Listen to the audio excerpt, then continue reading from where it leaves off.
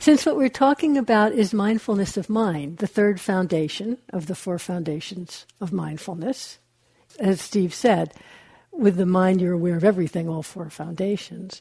But I thought I'd talk tonight about an aspect of our mental experience that I'm pretty sure you've all been noticing pretty steadily, and that's thinking, thought.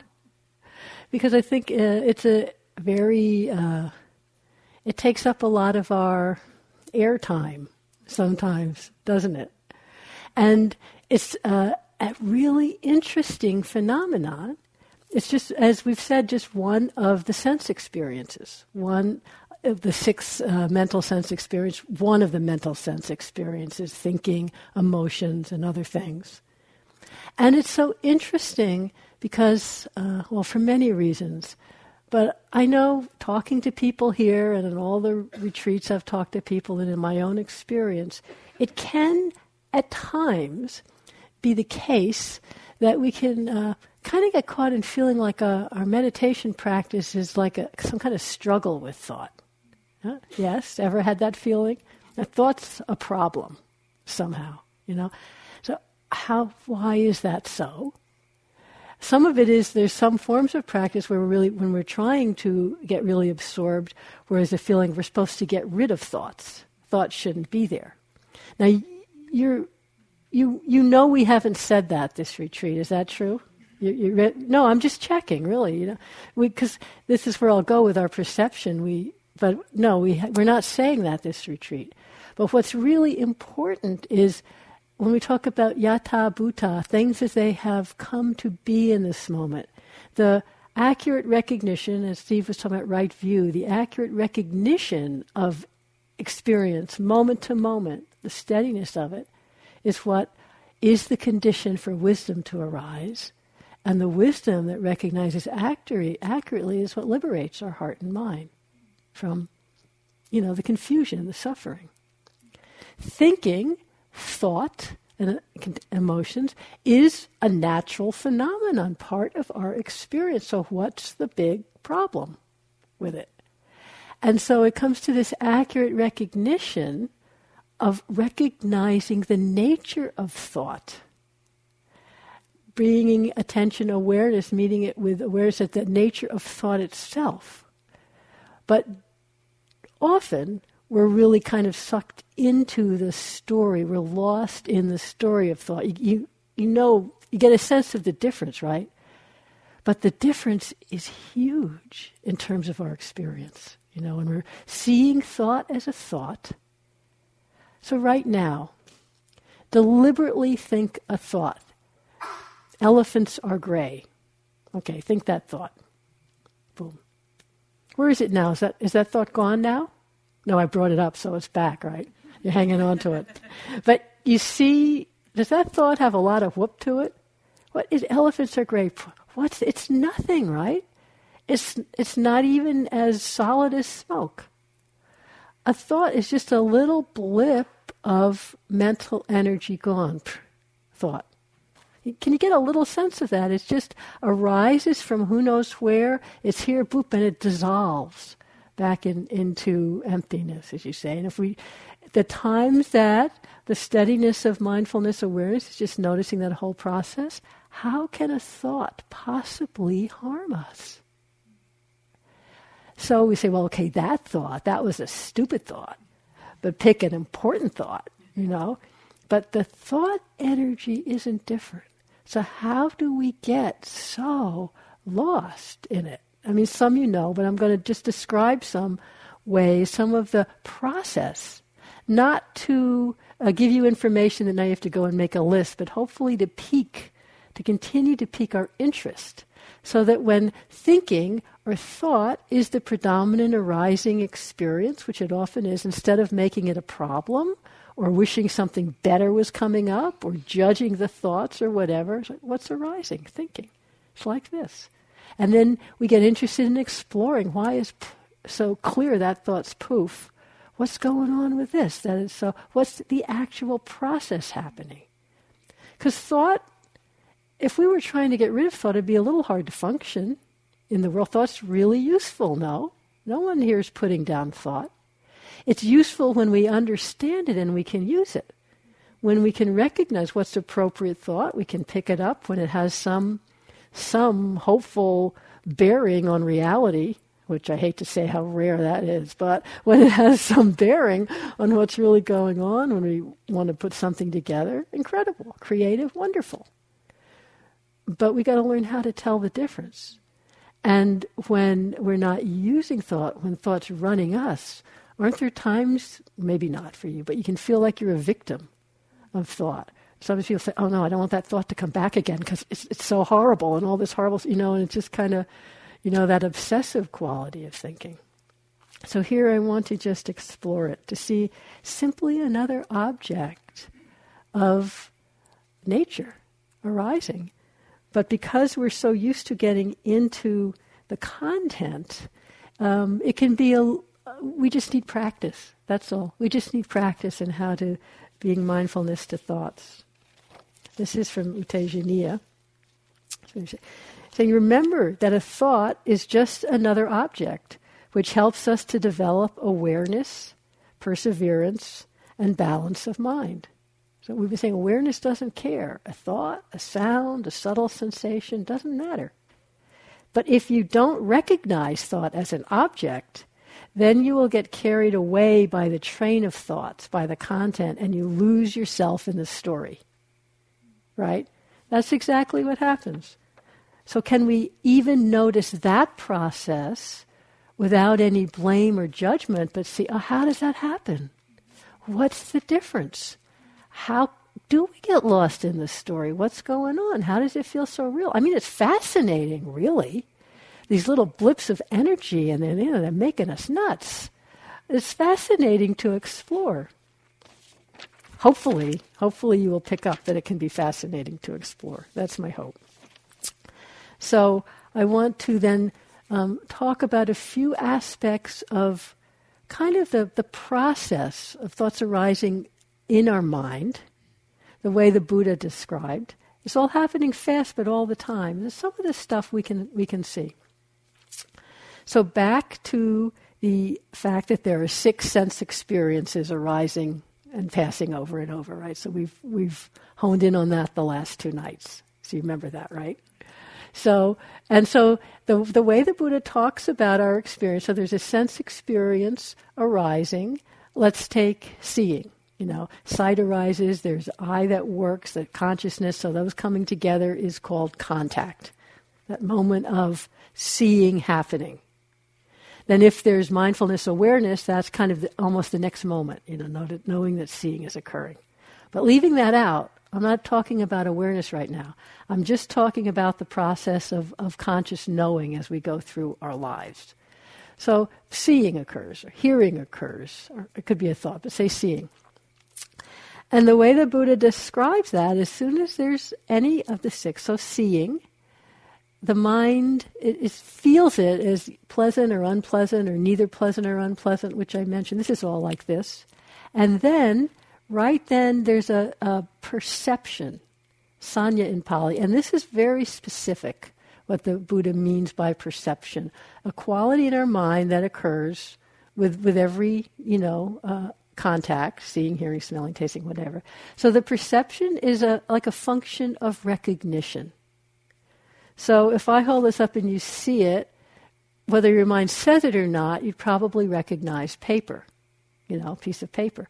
You might have more specifics, Carol holding the paper, well, that's the whole thing. But piece of that would be perception. Pretty simple. Huh?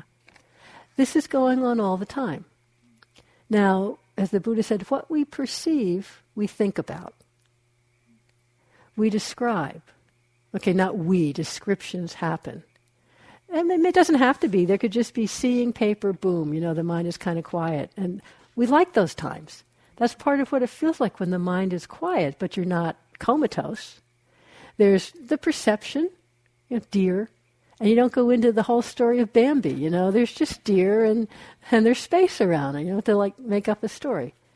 Then there's other times the perception turns into, we use the perceptions as descriptions to describe and define our world, and that is very useful and essential.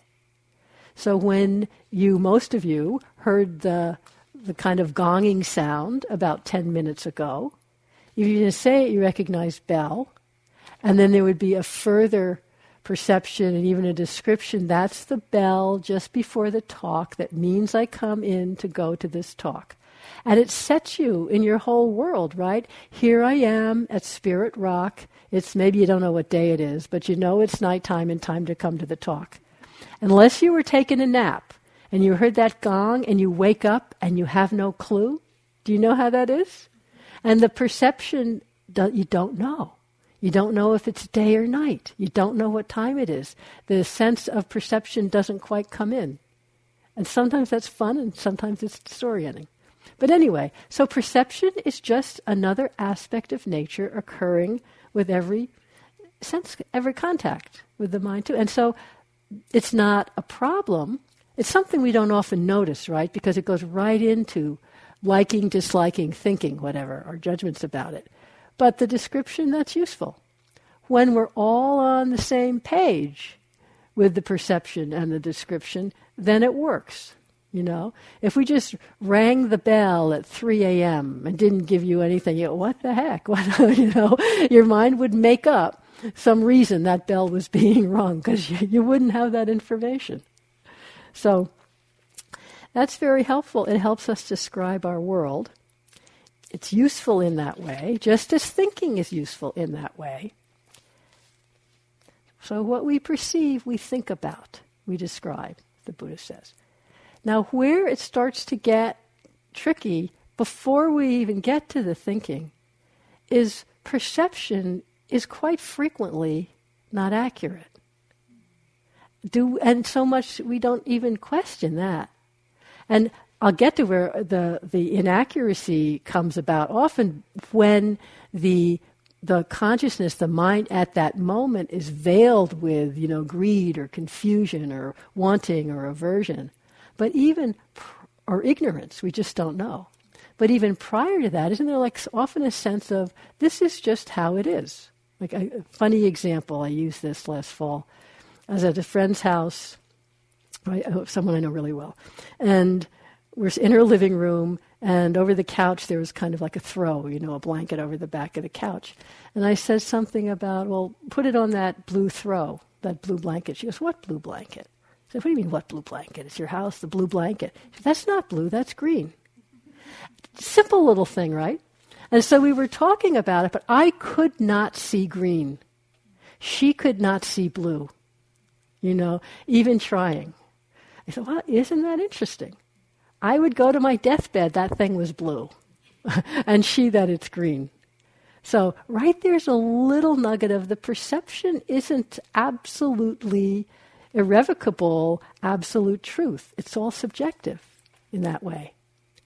That simplicity, what we do with perception, we think about it, we believe our perception, it becomes a view, really. We think about it and then harden it. This is how it is, that's what blue looks like.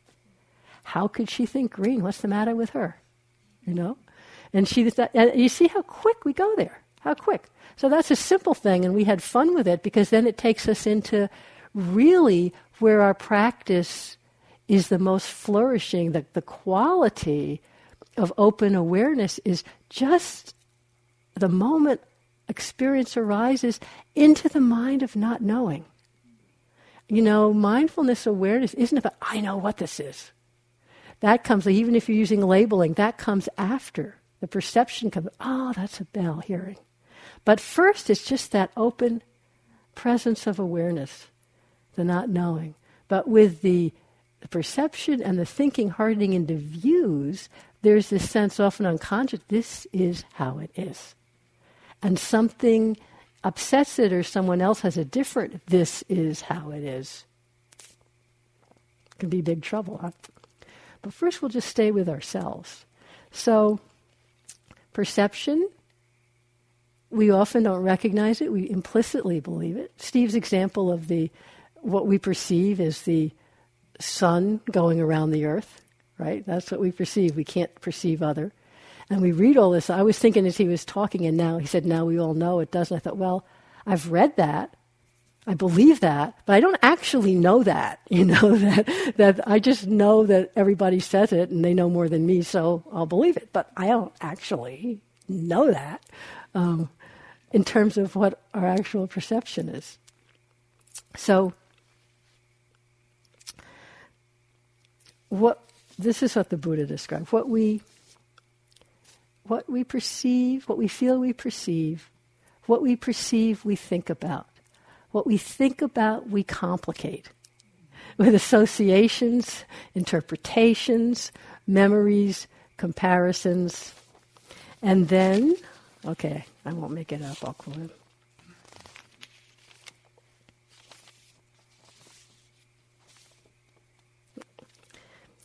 And then these notions assail and overwhelm a person.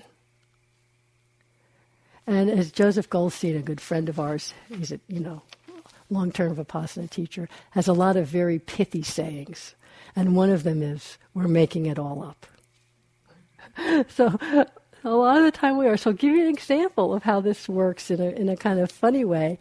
When sometimes perception we just don't know accurately, like blue-green, who knows what's the ultimate truth? Or you hear a sound and you don't know what it is.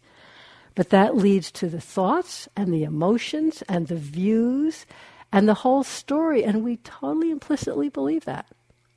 So a friend of mine, good friend, was telling me about her first 10-day meditation retreat many years ago in Switzerland with Ajahn Sumedho, who is a really wonderful, I mentioned him the other night, teacher. And so at that time there was no meditation centers, so the group rented an old house. They have these old houses in Switzerland that they use for summer camps for kids. So they're really big with a lot of rooms, built really, not with a lot of insulation. They only use them in the summer. Wood. So they're really noisy. The kind of thing that anytime you're walking on the floor, it creaks, it bangs. You can hear the person breathing in the next room, but there's 6 people in a room anyway. So that kind of place. So and in this place, the big meditation room was upstairs, and the room that was used for walking, the same size, was immediately below it on the ground floor. And it was a schedule. You sit, you walk, according to schedule. And she would acknowledge herself being very Swiss, you follow the schedule. And so it was a sitting time. So she was sitting. Her first retreat, so those of you first retreat, it's tough. I mean, the 3rd or 4th day, have you noticed your mind's getting a little cranky? Starts a little, this isn't what I signed up for. 3rd or 4th day, it's time for that. Don't take it personally. And it'll change, because everything does. Anyway, so she's sitting, and she said, finally, just following the breath, and the mind got a little peaceful. And she's like, basically, thank God, finally, for 2 minutes or 3 minutes, it's peaceful. And then she could hear this creak, creak, creak of somebody walking downstairs. It's like, creak, creak. She says, oh my, they're completely ruining my meditation, and it's the sitting time. How can they be walking downstairs? And she just got in a, sitting looking like an angel, but in an incredible rage. How can this person creak, creak, creak? And each time she'd hear the creak, anger would come shooting up. And another thought, how can they do it? Should I get up and go, no, they're wrecking my meditation? You can relate, right? So the stories are getting stronger. The emotion is coming with the stories. The negativity is getting stronger. And finally she realized, what can I do? Because I'm not allowed to leave the sitting anyway. She wasn't the manager. So out of desperation, which is what we usually do, she decided to go back and see if she could feel her breath. Finally, it's like, what else is there to do? Try and be with what's actually happening. And she didn't know how to watch her mind. So she went back and just felt the breath. She took another breath, and then with the next breath, because she was just present, noticing, she recognized she was leaning against the wall. First retreat, can't sit up straight. She was leaning against the wall, and every time she took a breath, her back went into the wall, and it made this creak. And that's what she was hearing. There was nobody walking downstairs. So that's an example of when the accurate perception comes in, that whole story vanished. vanish, right? The whole story of someone walking, you really can't sustain it when the accurate, you really can't, And the anger is, well, there's nothing to get angry at. It's all gone. It just vanishes. It's gone. That's an example of the difference between misperception, inaccurate perception leading to thinking and emotion and self-story. It's a huge amount of suffering and lost in it. And then the accurate perception, the whole thing vanishes. You get a sense of how fast that goes, how quickly, and the power of correct perception to free our mind from all that suffering. Now, she went back to feel the breath, but it doesn't have to be the breath. One, and that's what we're going to practice here, one could also notice, say, wow, look at this aversion in the mind, and bring awareness to that as it is in the moment. Look at these thoughts, but different from jumping in and believing the thoughts. That's what the Buddha called papancha, proliferation. Just you jump in and this one, and how are they walking? How can we get really caught? Soni Rinpoche describes that very well. He says, we get into so much pain and confusion by letting ourselves get lost in whatever happens. You project a thought, then the second thought believes the first one. Then a third, fourth, fifth thoughts are projected. The first thought is by this time already an absolute reality. By the time the 10th one comes, it believes that the 5th one has always been an actuality. Can you relate to that at all? We totally believe. And until we practice stepping back, oh wow, thinking is like this. This is a thought. We miss the moment of just the sense of the nature of thought, which is just this poof, and we're totally in the content and the associated moods and emotions and reactions and self-story, let's face it, that comes along with it. And if, I came and tapped you on the shoulder and said, it's just a thought, you probably want to punch me. What do you mean it's just a thought? Don't you know what's going on? Yeah, I sound a little bit upset's going on. Upset feels like this. The thought is so solid. Okay, so it's interesting to see how when the perception is inaccurate, when it's accurate too, we can have an accurate perception and also get wigged out about it. But when it's inaccurate and it really feeds into that, we get completely gone, out of touch with reality. And in fact, one of the definitions, one of my definitions of insight is actually shift of perception, accurate perception. This is from the Dalai Lama says, all of our difficulties stem from mistaken perception. That's why there's so much emphasis on direct experience or true knowledge. And Thich Nhat Hanh says, understanding does not arise as the result of thinking. I'm going to read that again. Understanding, Dhamma wisdom, he means, does not arise as the result of thinking. It is a result of the long process of conscious awareness. And it's the steadiness, the process of conscious awareness that allows us to see, like that whole process of the noise in the Swiss house. It was the steadiness of awareness that let that be revealed. She couldn't think her way into that. She didn't have that information. Thich Nhat Hanh. Sometimes understanding can be translated into thoughts. That's how thoughts are useful. But often thoughts are too limited to really carry all the understanding, to encompass all the understanding. That's one of the reasons we get into confusion when we're trying really to talk about stuff, and no matter what we say, it has a limitation. That's just the nature of things.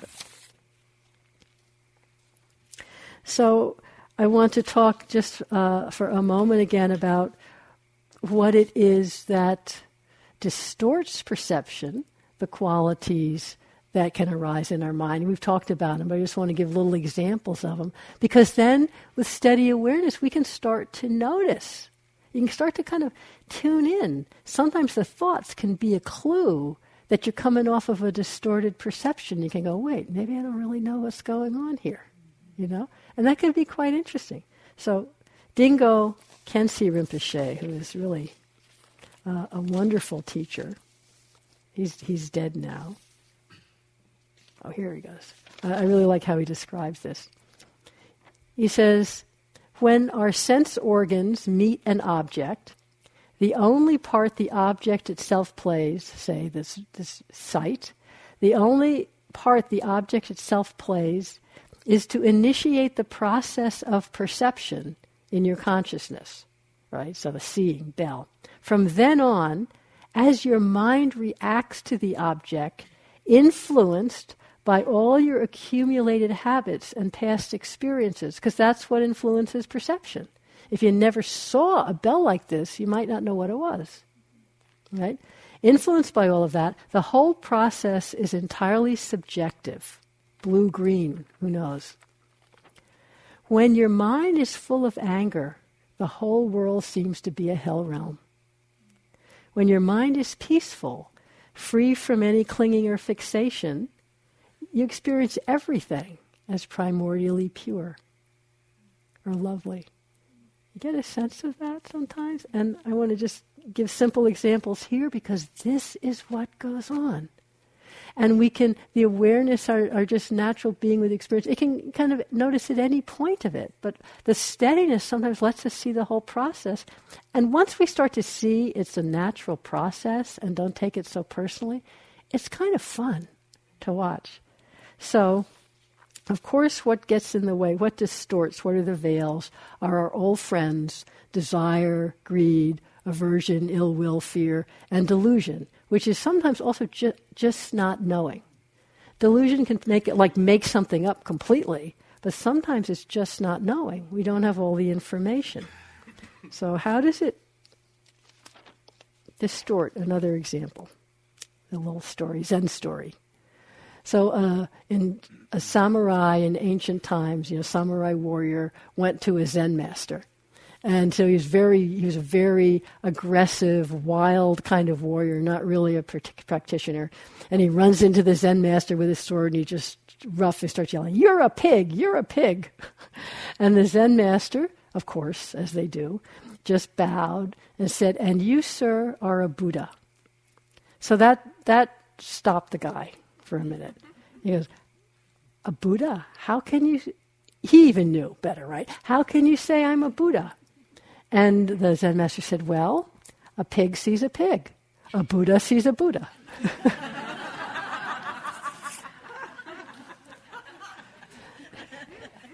It's a little bit like that. A little bit like that. We take it all so personally,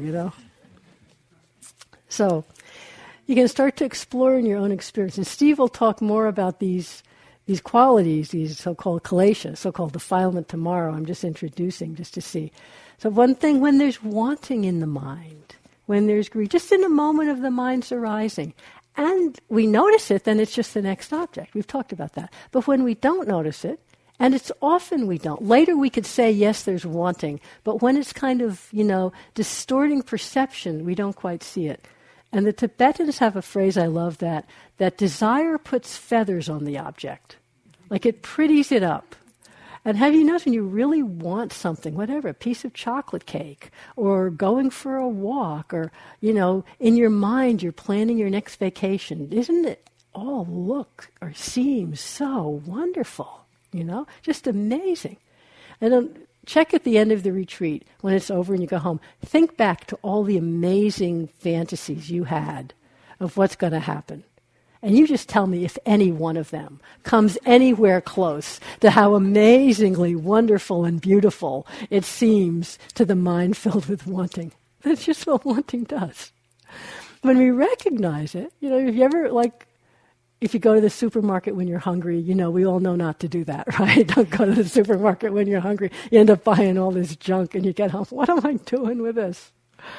Or, this is just happening. This is a little thing. I'm trying to give little examples so you can get interested and not take it personal. So, in the apartment I'm staying in, I had to buy some rugs because it's all tile floor. So I have this one rug that I bought on eBay, and I really liked it. I really like it.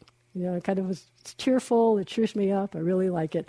And I can feel, it's not a huge desire, but it's a little bit, wanting, liking, look at it, I'll like it.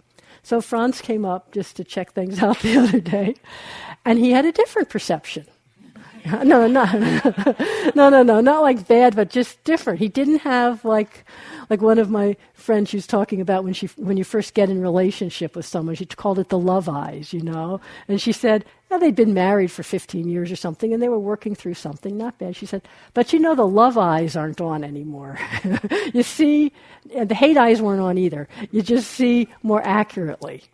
So he's going, it's like this, but he just saw other things about it, or in a different way that I hadn't seen. It wasn't critical, but just a different perception without that, oh, isn't it so lovely? So after he left, I was just kind of looking at it. I didn't get all upset, but I kind of, at first, we like wanting. So when the wanting is gone, we go, well, it's all flat. I don't want to live like that. That's aversion. But when it's gone and it's not wanting, you're just seeing like it is, and go, oh yeah, I can see what he means. But no, I still like it. I still think it's kind of cheerful. But that kind of wanting it so wonderful wasn't there, Just little things like that.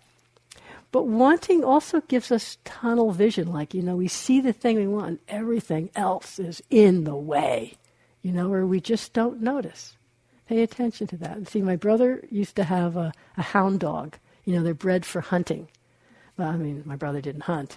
And a lovely dog, very sweet, but the nose sense is so highly developed that poor dog, he'd come into the house and whatever new smell was in the house, he couldn't not go there. Nose on the ground, go to the smell. If there was any kind of dirty tin can, they had to hide everything.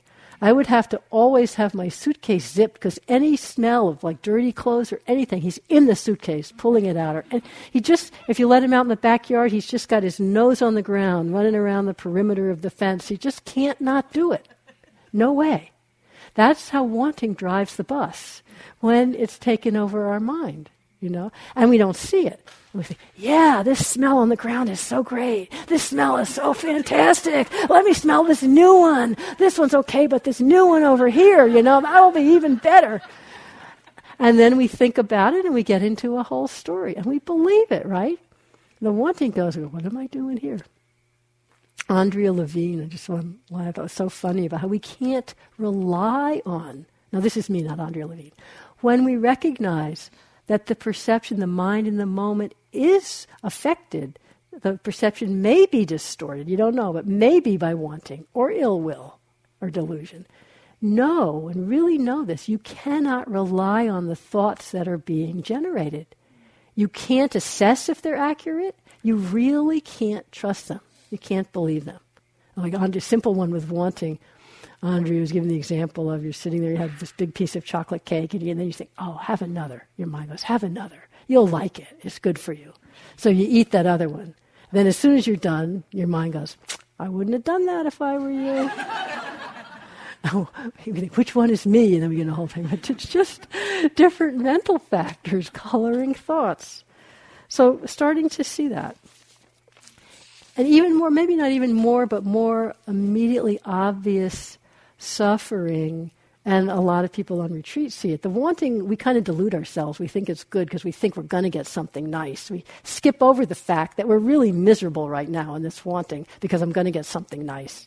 With this next one, with ill will, aversion, fear, you can't really skip over it because it's telling you not only is it bad now, it's only going to get worse, right? But so when ill will, aversion, dislike is affecting the mind, it really leads to so much thought, right? So much assessment. Self-judging is a form of this. I know this one very well, and it's been so freeing that when I recognize self-judging is, it has a feeling, a tone, it's an emotion by the time it's self-judging, it's really like stronger than just a thought. It kind of has a whole feeling for me like a cloud coming over my mind and tightness in the body and a heavy mood.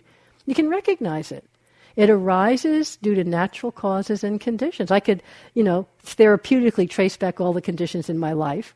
Let me tell you, you only need to do that once. Then you know.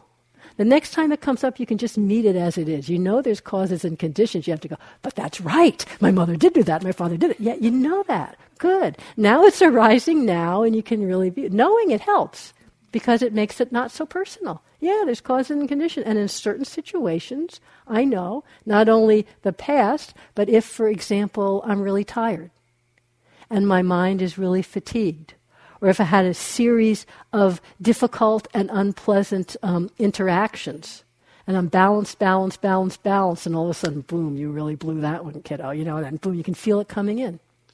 So what's been so helpful is once I recognize, self-judging is up, ill will is up, aversion's up, the mind is throwing out, projecting all these thoughts, and I really know I cannot rely. Those thoughts are unreliable. They're based on inaccurate perception.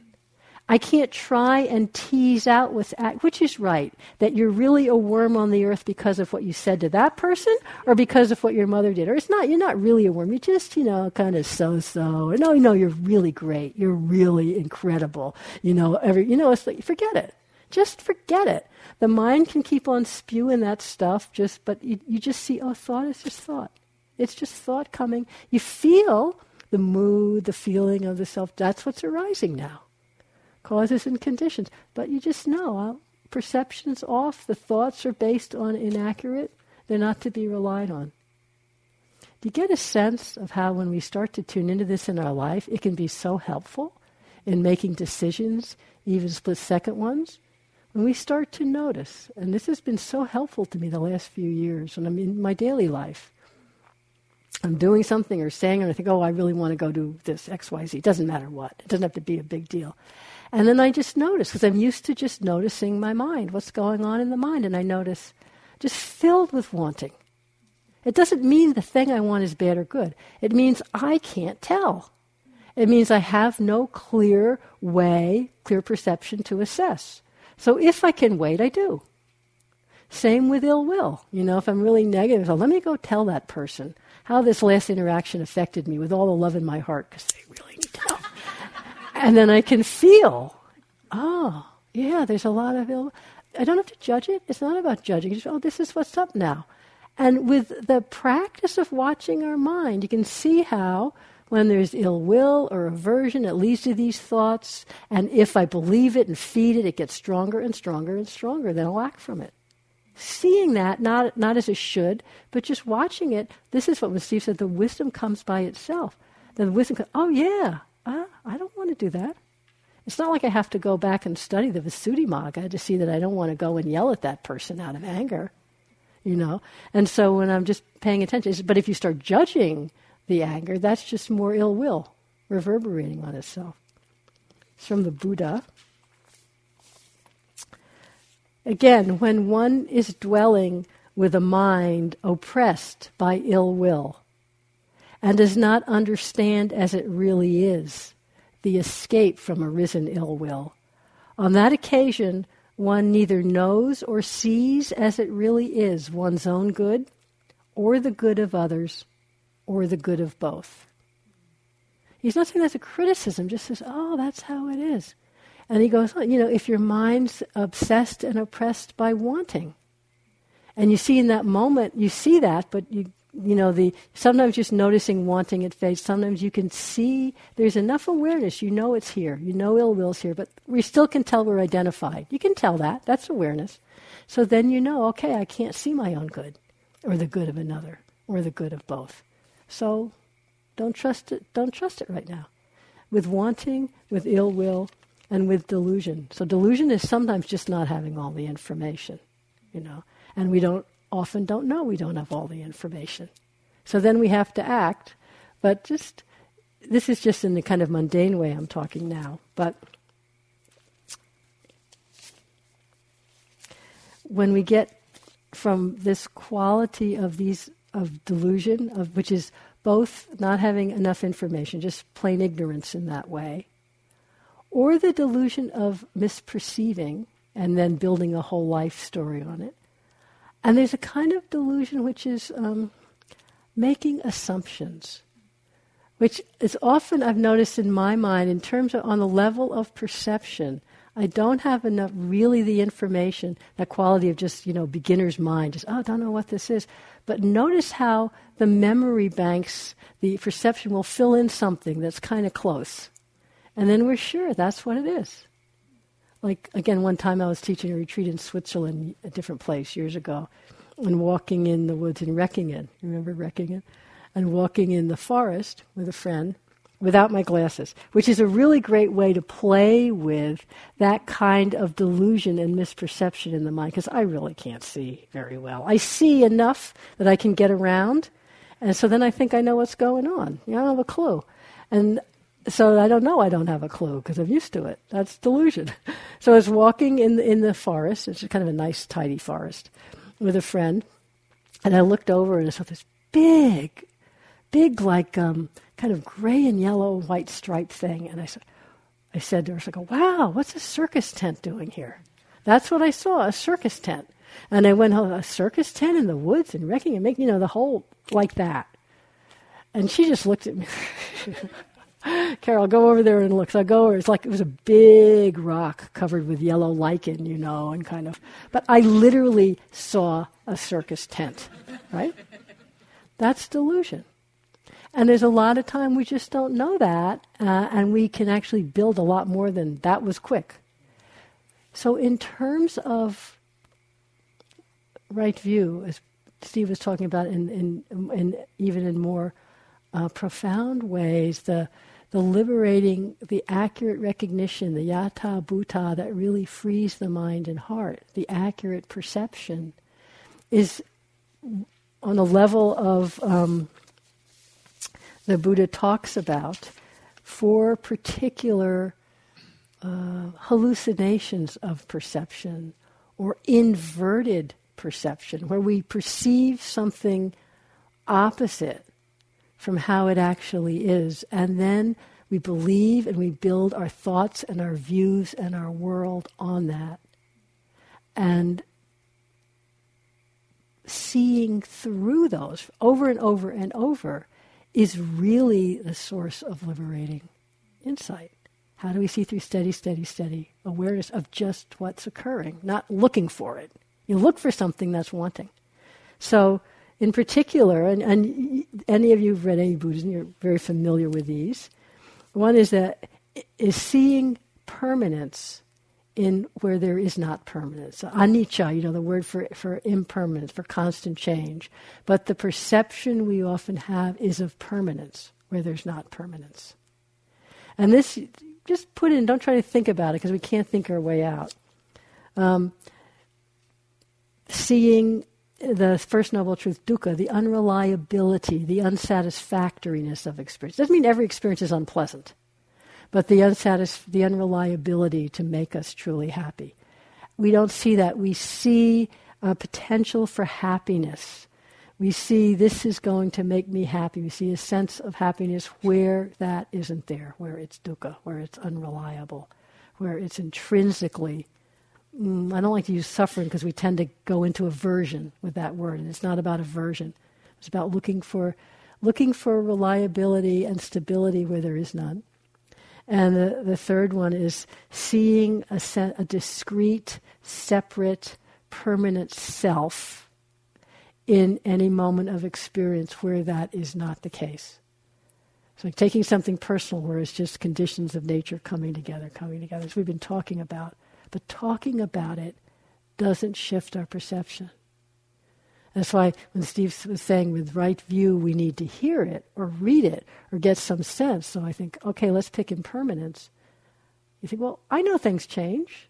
We go up and ask somebody, I know things change on a big level. But if you just start dropping in from time to time, don't go crazy looking for it, but how often is the perception that things aren't changing? We know I change. Do I look the same as I looked when I was 3? No. But that's all on an intellectual level. You kind of get up and think, how come I'm sick today? It shouldn't be different. We think we're just kind of the same me, whatever it is. We think we're all sitting here, kind of the same. But when the mind is quiet and moment-to-moment awareness, no 2 moments are the same. They're not. when you're lost, like we were talking in some group where some strong, difficult emotion was there, really strong. The person was really with it. And then noticing is gone. And there was just a moment of happiness. And noticing it's really gone. But the tendency of the mind is to think, well, I'm not noticing it now. But it's really here, lurking around. Because this is who I really am. It's permanent. So these misperceptions, and don't believe me because it doesn't help, but that there's so many moments, because perception's occurring every conscious moment. There's so many moments in our life that the perception unrecognized is of permanence, is of sense of self, is of reliability, and then all our thoughts and views of ourself and views of the world are built on that perception. And then when, things don't quite mesh, like a round peg in a square hole, do you know what I mean? That little sense of it. One of the definitions of dukkha, or the actual etymological thing of dukkha, which means unreliability, not quite working, is from the old days, that axle, the wooden rod that goes through the hole in the big wooden wheel of an ox cart. Like they still have those in Burma. Very rough. So just this round thing and this a hole and this one solid wooden wheel it goes through. It doesn't fit that well. It's rough. It's just kind of, and if you've ever ridden in an ox cart, believe me, it really is. Kind of like that. It just doesn't quite go. So he calls these inverted perceptions. And he talks about what we perceive, sanya, perception, we think about, chitta. So there comes to be the hallucination of perception, or the inverted perception.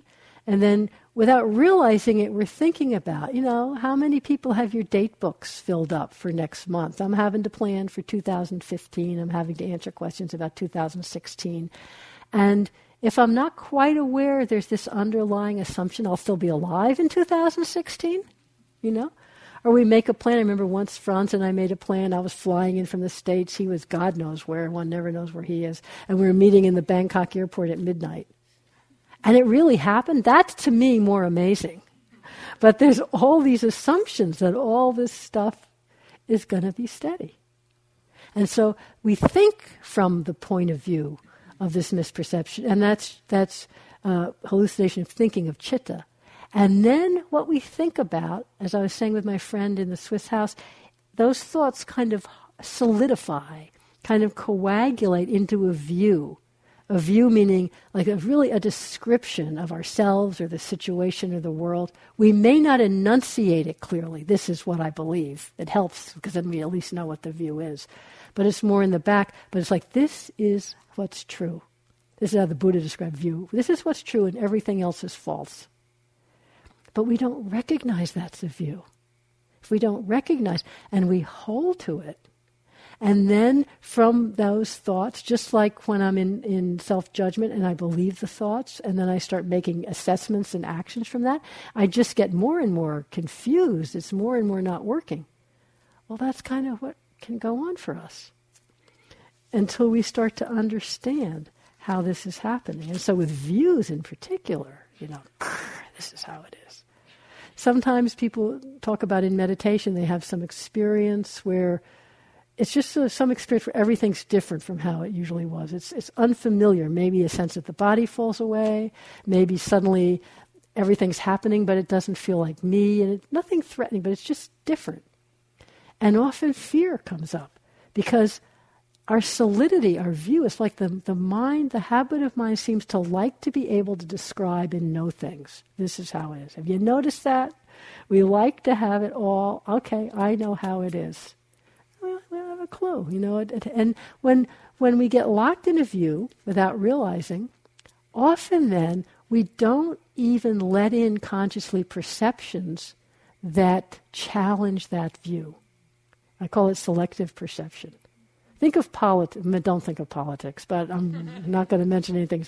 But many years ago, many presidents of the United States back, one I was not fond of. And I just remember this one time, so of course that's all views and you see what goes on. But I just noticed in my own mind how this selective perception worked.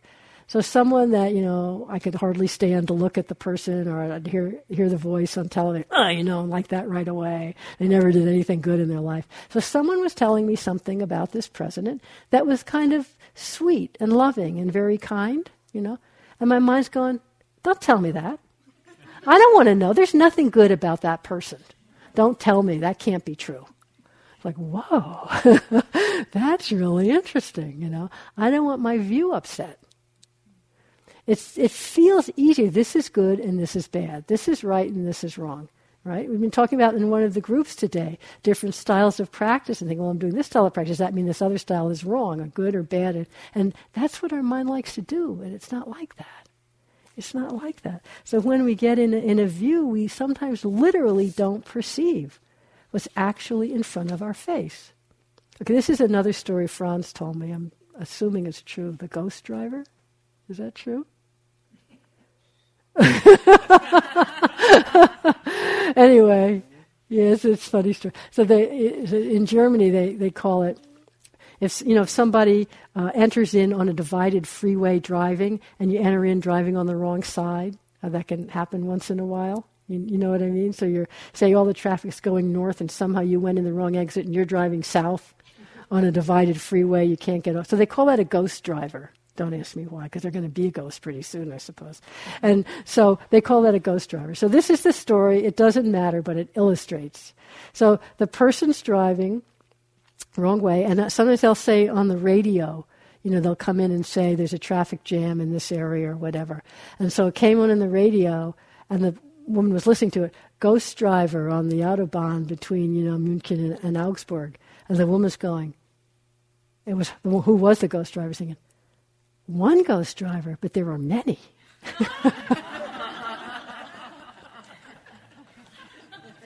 We just don't, let in the perception because we're so fixed in our views. I know I'm telling funny stories on purpose, but you get a drift how it goes. So, to sense of me, noticing how, and I'm touching on a lot of things that we could go into a lot of depth, but you notice how one of the misperceptions that I mentioned, the Buddha, is this sense of me, how we take things so personally. A mood comes up, it's my fault, it's me, it's like this. A sound comes, it's bothering me, it's got to be fixed. You come feeling lonely, what's the matter with me? This, all of that. So this sense of me, have you noticed that it gives rise to a lot of thoughts? A lot of the thoughts are describing me and how I feel and what's going on. I'm not saying good or bad. But again, if the perception's inaccurate, the thoughts are not trustworthy. So here, what we want to do is not get rid of them, not even argue with them, not try to change them, not try to fix them, but get interested in watching the whole process. Perception, what arises, the thoughts, the sensations, just keep on watching. So, two little examples from me on retreat. I was on a long retreat. I was doing that, we were just watching. And I had watched a movie just before the retreat. Did any of you make that mistake before? So this is a 3-month retreat. And so it was this movie, The Fugitive, from a long time ago, right? So I'm sitting, and thoughts are, images are coming, Harrison Ford and this and that. And so when I stopped, resisting it, and I would just be noticing, thinking, liking, excitement, happening. And then that would go away. And then the Carol story would start coming on. Carol's this and she's doing that. And then after a while, it was just thinking and seeing and feeling. And the Carol story and the fugitive story, it was no different. In the moment, it was thoughts and emotions and internal images. That's all that was occurring. The fugitive was more interesting. The Carol, I took more personal. But all that was happening was emotions and perceptions and thoughts and feelings and moods. It was really kind of funny to see. And then to see how we kind of land in some story, some thought, some mood during the day. Like the example I gave the women in the group were really in a difficult thing. And then suddenly you notice it's completely gone. But with selective perception, we just kind of ignore that it's completely gone. And then we're back, I was so miserable all day. Sometimes people say, oh, really? Well, then in that first sitting, the whole sitting, well, no. But there was about 5 minutes in the middle. That was really, and then the whole day, well, no. Then I had this nice walk. I went up to the top of the hill, and lunch was really good enough. But then in the afternoon, I had this, 10 minutes, and it was so. And we don't realize we're doing that. And this is me, and all of that other stuff isn't me. But watch how it's just all cause and effect. So another story, when I was on retreat, I was sitting in my room. I think it must have been just end of summer, early fall, very present. And there's the sound of crickets. Crickets. So I was aware crickets. The perception was crickets, and that was accurate. And then with that perception came a feeling. I get this feeling of nostalgia, kind of that sadness of summer ending and fall beginning, and a loneliness came. And that is a habit that my mind goes to when I hear crickets. So that was happening. Oh, and sadness, and it's ending, and I'm so lonely here, all alone in this room, and 3-month retreat. I could die here. No one would know for 3 days, till my next interview. No one would know. And, so that's all going, and I was really mindfully watching the whole thing. Okay. So then I thought, well, let's just see. I'll do an experiment. So I sat down and said, okay, bring the attention deliberately to hearing sound of crickets. And then I deliberately thought a different thought. So the perception was the same crickets. I deliberately thought, oh, isn't that lovely here in the nature? It's so silent. It's this lovely end of summer. That's all I did. But just deliberately thought that. And the whole story followed from that.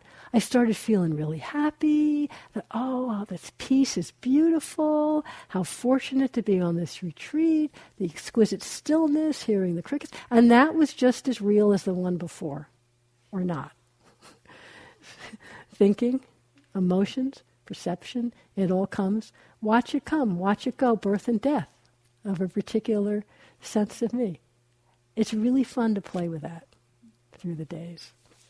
So I will just end with a short thing from Ajahn Sumedho.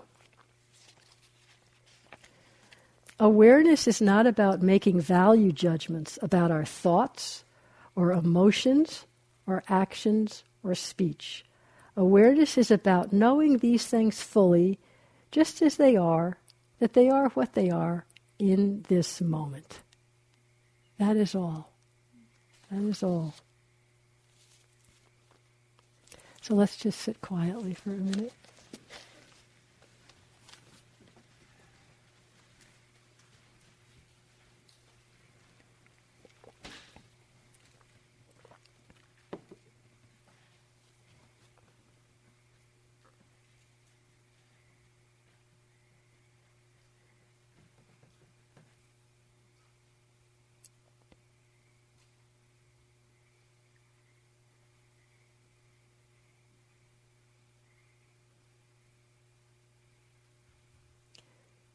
May our sincere intentions here, our efforts, the wholesome energy be shared with all beings everywhere as one of the causes for their awakening from suffering and confusion.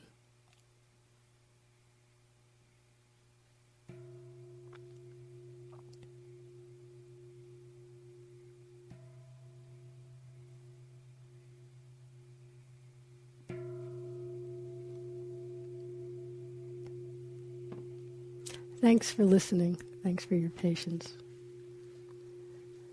So as you get up, if you get up and you go to walk, just notice what you're doing and notice the mind, why it's doing it, without a judgment. Thank you for listening. To learn how you can support the teachers and Dharma Seed, please visit dharmaseed.org/donate.